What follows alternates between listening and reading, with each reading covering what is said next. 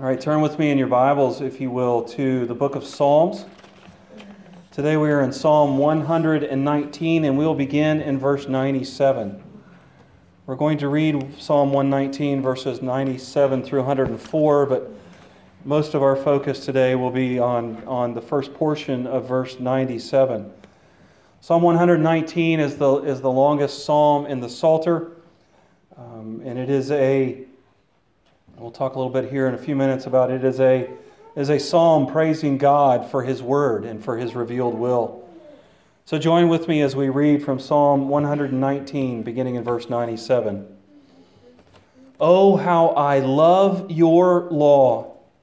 I meditate on it all day long.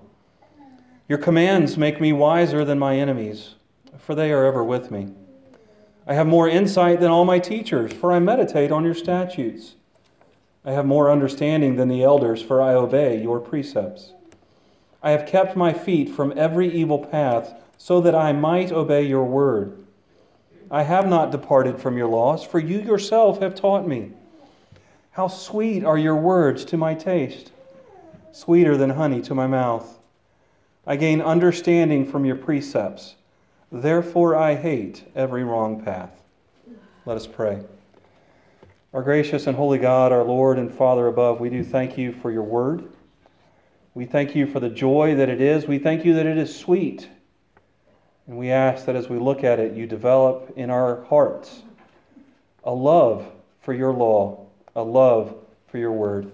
We pray this in Jesus' name. Amen. Psalm 1 begins with the word blessed. And we looked at the fact that blessing in the Psalms, blessing in the Old Testament is not just some material gain that we may get, but it is a sense of completeness, a sense of wholeness, very much like peace. But that sense of completeness and wholeness in every area of our life, whether it's relationships or personal growth or employment or family or whatever it is, it's that sense of wholeness that comes to us. And we were told in Psalm 1 that in summary, that wholeness, that blessedness comes through walking in the way of God. And when we walk in the ways of God, we are given life. We are given abundance. We are like trees planted by streams of water, whose leaves never die and who produce fruit in and out of season. Psalm 119 begins with the same word. It begins with the word blessed. And it is also talking to us about walking in the way of the Lord. And yet it focuses on the law, the revealed will of God, as the means to blessedness. These two psalms do not contradict. I believe they fill each other out. And here in the middle of the psalm today, we're going to look at what the psalmist feels about the law. And we're going to look at why he feels that way. So the first thing we're going to look at today is, what does the psalmist feel about the law? Well, he declares very clearly here at the beginning of the psalm, of this passage in the psalm, what he feels about the law. He says, "Oh, how I love your law." Do we love law? I think before we can answer the question, do we love law, we probably need to figure out what those two main words there mean. Law and love. First off, law. What does the psalmist mean when he says, "I love your law"? Well, if we were to look at the other verses of the psalm, there's over 170 verses in Psalm 119. There are 8 different words that the psalmist uses that are synonymous, that have very like meanings. We have the one that is used here in verse 97 as law. Other places there is the word is used. Your word, the psalmist talks about. He talks about the decrees of God, the statutes of God, the commandments of God, the rules of God, the instructions of God, and the promises of God. And if we take these 8 synonyms together, we begin to see what the psalmist loves. And I think we can see kind of a narrow definition of what he loves and a little bit more broad definition of what he loves. First off, actually, the broad definition. We take all these 8 words together and we can see the idea of instruction. Not just rules, but teaching that goes along with rules. There are 3 rules that if you were to understand them, you could get math. Many of us struggle with math, but there's 3 rules that all of math is basically founded upon. There's the distributive property, the associative property, or the commutative property, or each of those could be called laws as well. So each of you, now that I've given you those 3 terms, go out and pass all of your math tests. Okay? Is that enough to help you pass the math test? No, I would need to teach you what those laws are. I'm not going to today because this is not a math class. But law in the Scripture is more than just a set of rules. It's instruction in how to use those rules. Every word that God reveals is instruction for how we are to live. It's what one commentator says, the law is the guidebook for living appropriately in God's world. So in a large sense, what the psalmist is saying here is that he loves God's instruction. But in a more narrow sense, where do we know God's instruction? It's from the Word. Some psalmists think that David was the author of this psalm, and commentators. Some commentators think David is the author of this psalm. If that is the case, he would have had access to probably what we know as the law with a capital L, the first 5 books of the Bible. That's where God's instruction to the king were in those first 5 books. They were commanded in Deuteronomy to write for themselves their own copy of the law and carry it around with them so that they would know it and so they would be able to rule according to it. So there's a sense in which this is just the broad category of instruction that the psalmist loves, but there's also a sense in which it's the narrow category of God's revealed will. Do you love the Scriptures? Do you love the Bible? Do you love God's instructions to you for living appropriately in this world? Well, what does it mean to love? Now, I love my wife, okay? I thought I did 23, 25 years ago because every time I'd see her, my heart would skip a beat. My face would get flushed a little bit. I'd get a little nervous and a little shaky every time I saw my wife. Well, she wasn't my wife at the time.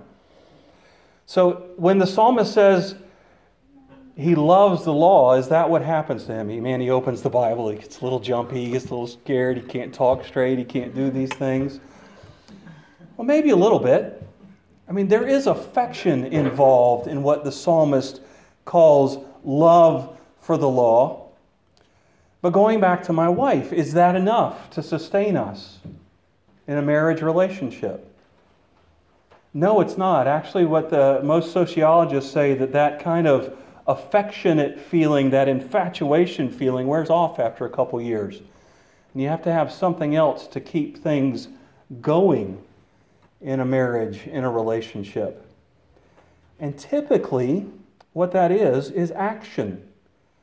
Now, I almost hate to admit this, but I have an app on my phone. It's a habit tracker. And it helps me track and develop good habits.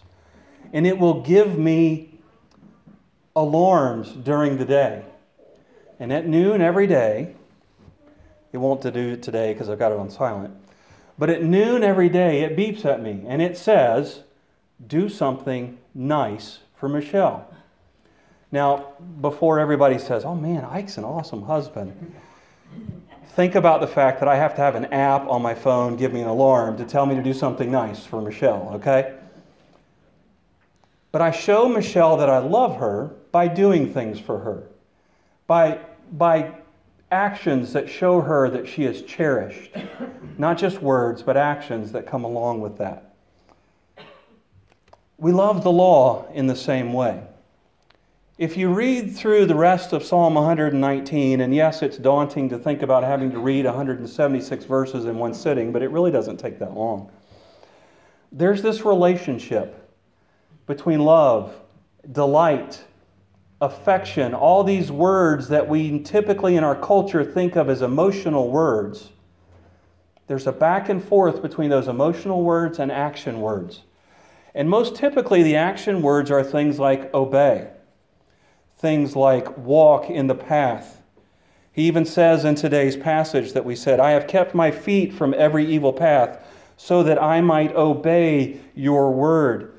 The summary verse of this particular passage, verse 104, says, I gain understanding from your precepts, therefore I hate every wrong path. See that relationship between knowledge of the law and action in our life. How sweet are your words to my taste, sweeter than honey to my mouth. We love the law by obeying it.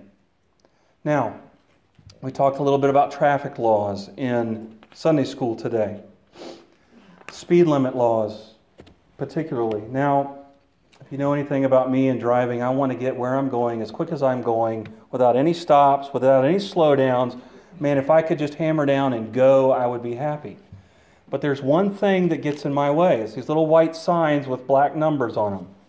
And it typically tells me how fast I can go legally. Now, yes, troopers, deputies, local police departments, sometimes they give you a little buffer zone in that. Zachary, they don't give you a buffer zone in that. Sometimes they do. But technically, on the interstate, on Interstate 64, 70 is the fastest I'm allowed to go by law. I don't like that. I don't love that law until I think about that law for a minute. What if everybody drove like I wanted to? What if everybody said, I'm going to Walmart and I'm going to get there as quick as I can, and I don't care how fast I go, I don't care when I stop or don't stop. I'm just going to get to Walmart as quick as I can. What are my chances of making it home from Walmart? Slim to none, right? So if we look at the speed limit laws as an attempt by our government to restrain sin and protect me from sin, I might be able to like that law. Because if enough people follow the speed limit laws, if enough people stop at the stop signs and at the traffic lights, if enough people behave on the road as the law says they are to behave on the road, I have the best chance of making it back home to see my family. From Walmart, from Beckley, from Florida, wherever I may be traveling upon the roads. I can love those kind of laws when I understand, when I allow God to shift my perspective. It's not just the man trying to keep me slow. It's God trying to protect me in my life so that I might have the best of what He desires for me. Think of the Ten Commandments. We're going to begin looking at the Ten Commandments next week. We're going to look at the preamble, and then after that we'll go to the first and move our way through the Ten Commandments. Is there a positive aspect to thou shalt not commit adultery? Absolutely. It's not God trying to tell our culture, I'm a cosmic killjoy and I don't want you to have fun. It's God trying to tell our culture, hey, this is the best way to live according to my will. And if you want health and happiness in a relationship, physical and emotional and spiritual, one man, one woman committed till death do us part in the name of Jesus, in the name of God. There is flourishing in being married to Michelle for 23 years and not having to worry about dating ever again. Anybody hate dating? I occasionally think about, oh my gosh, what would happen? What would I do if something happened to Michelle? I'd probably say single because I don't want to date ever again, really. But I don't have to worry about that because I'm married to Michelle. I'm faithful to her. She's faithful to me. Think of the other laws. Thou shalt not bear false witness against the neighbor. How difficult would life be if everybody just lied all the time? Couldn't trust anybody. But there's rules there in place that God has not put in place there to make our life difficult. Our life's difficult in relationship to the law because we're sinners. God has put those there because we're designed to be holy, and these are the rules that we follow to become holy. But I think the psalmist also loves the law and calls us to love the law for another reason. The law does point out to me where I am not holy. The law shows me where I have rebelled against the rules that God has put in place in this world, the rules that I must follow to be right with Him, to be reconciled with Him. And the law, Paul says in Romans 7, I didn't know what coveting was until the law told me, thou shalt not covet. And then I understood that everything in my life was driven by idolatry. The law points me to my failures and my need for a Savior. And I love the law because not only does it point me to my need for a Savior, but it points me to that Savior. Paul says in 2 Timothy chapter 3, we typically quote the verse, all of Scripture is inspired or breathed out by God, but the verse before that says, Timothy, the Scripture has revealed to you the way of salvation. God's instructions not only point me to my failure to keep the law, but it points me to the one who kept it so that God's wrath might be satisfied and so that I might have salvation through grace. I don't deserve salvation, but it's given to me, and that's what the Scripture reveals to me. I love the law because it reveals to me salvation. I love the law because it reveals to me my need for salvation. And I love the law because it shows me how to live a holy life. Brett McCracken, in his book Uncomfortable, talks about, and one of his chapters is entitled Uncomfortable Holiness. And he talks about this process of sanctification that we live in. We are called by God, once we are saved by God, we are called by Him to be holy as He is holy. And we are to struggle to live according to the law, not to earn our salvation, but because we want to be holy as our Savior, as our God is holy. But he says this, he says, holiness is uncomfortable because we're sinners. Holiness should not be uncomfortable because we were created holy. Humanity was created holy. And that is the state to which we go toward as we live our lives and as we consider what happens after death. We will be holy again. But right now it's hard because we still live under the influence of sin. And I love the law because it shows me how to be what I was created to be. And that is holy. That's why every now and then, when we get even a temporary victory over sin, oh my goodness, all of a sudden there's this sense of peace, there's this sense of fullness, there's this sense of being blessed. Because I'm supposed to be holy. I was created to be holy, and I will be holy. And every now and then, when I follow the law through the power of the Holy Spirit, I get a taste of what my eternity is going to be like. And so I love the law because it reveals to me what holiness is so that I can pursue it. So how does the law work in our life? We love the law because of what it reveals to us. It reveals our salvation. It reveals our holiness. It reveals our need for salvation. But how does all that work? Well, the law forms the two parts of us. We think of ourselves as these two-part beings. There's the spirit and the body, or we could say there's the will/affections and our actions. And the law forms both of those. So he opens up, oh, how I love your law. I meditate on it day and night. Your commands make me wiser than my enemies, for they, and the they there is the commands, not the enemies, although many times our enemies are forever with us. I have more insight than all my teachers, for I meditate on your statutes. I have more understanding than the elders, for I obey your precepts. Look at kind of those description words there. Wiser, more insight, more understanding. The law, as we meditate on it, as we mumble the law to ourselves, as we think about the law day and night, the law begins to form our desires. The law begins to form our wills. It begins to change us so that we want to be holy as our God is holy. Now, the Holy Spirit works through the Word to do that, to change us. But as our will, our desires, our emotions, our wants are changed, our actions are changed. And then as our actions are changed, my goodness, I'm growing in grace. Let me study more. Let me change my desires more so I can change my actions more. so I can change my desires more, so I can change my actions more. It's this relationship hand in hand of head and heart, head and hand, if you will, as we change our wills, as we change our desires, and as those things happen, we change our actions. If you're meditating on the words and those things aren't happening, just get some help.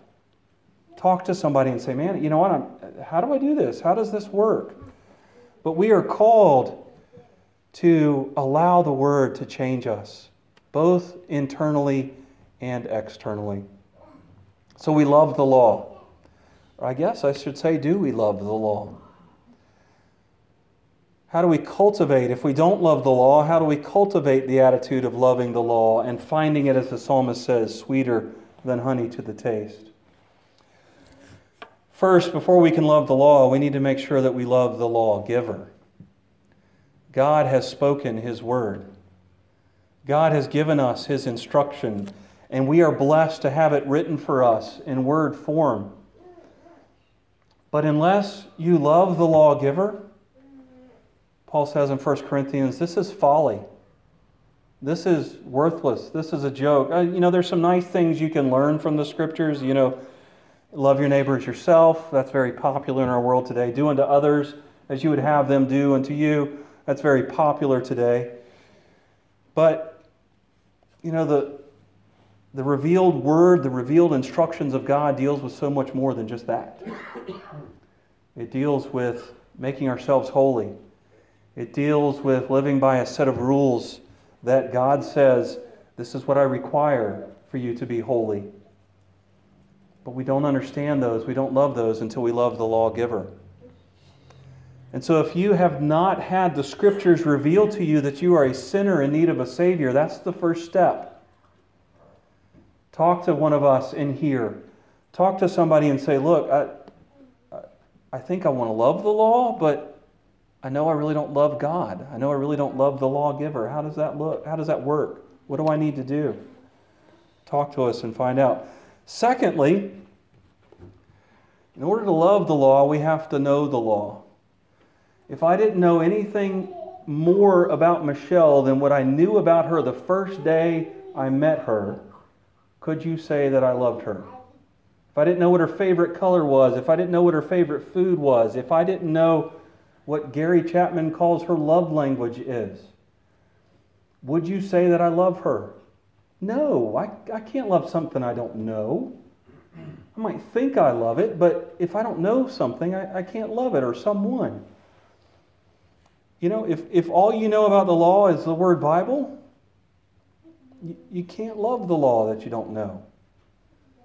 Read, study, meditate, memorize. I botched quoting Philippians 4, 8, and 9 last week when I was talking about memorizing. So I carry an index card in my pocket now. Every time I reach in my pocket, I bump that index card and I pull it out and I go, oh yeah.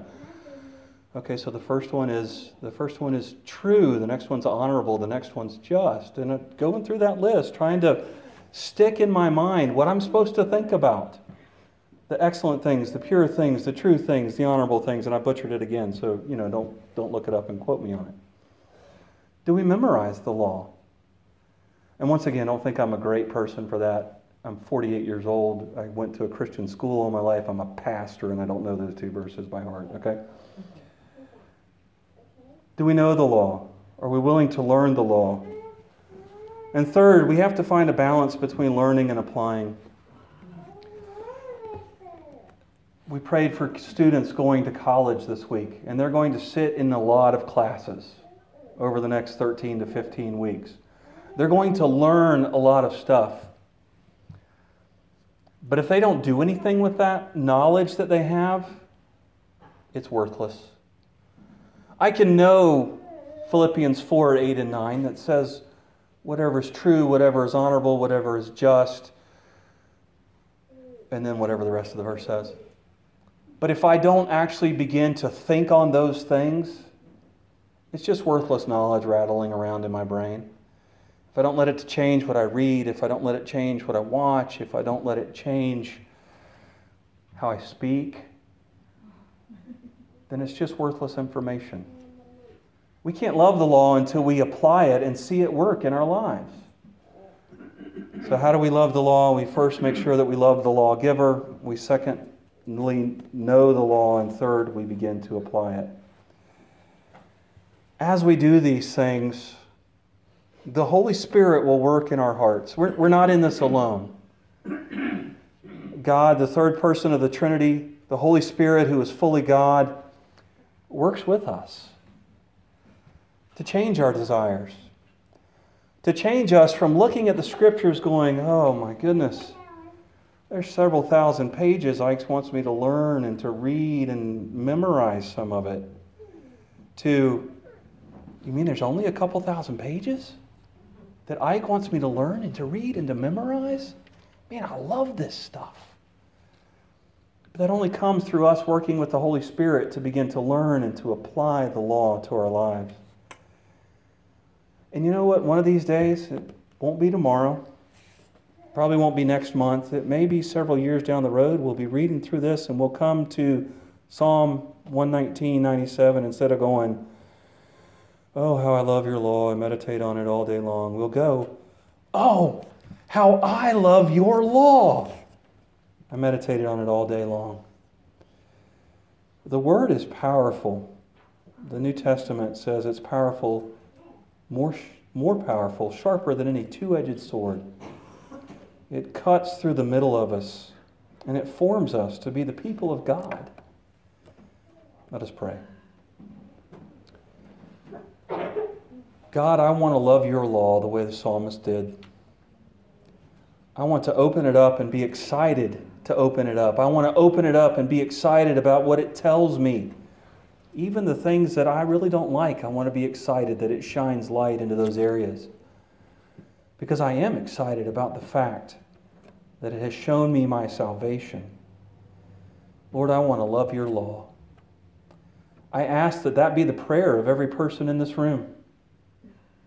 I ask that they come upon this verse in Psalm 119 and they join in with the psalmist in excitement and in joy and say, oh, how I love your law. I meditate on it day and night. Grow that desire in us. Change our hearts to pursue a love for your law so that we might also grow in love for the lawgiver. I pray this in Jesus' name. Amen.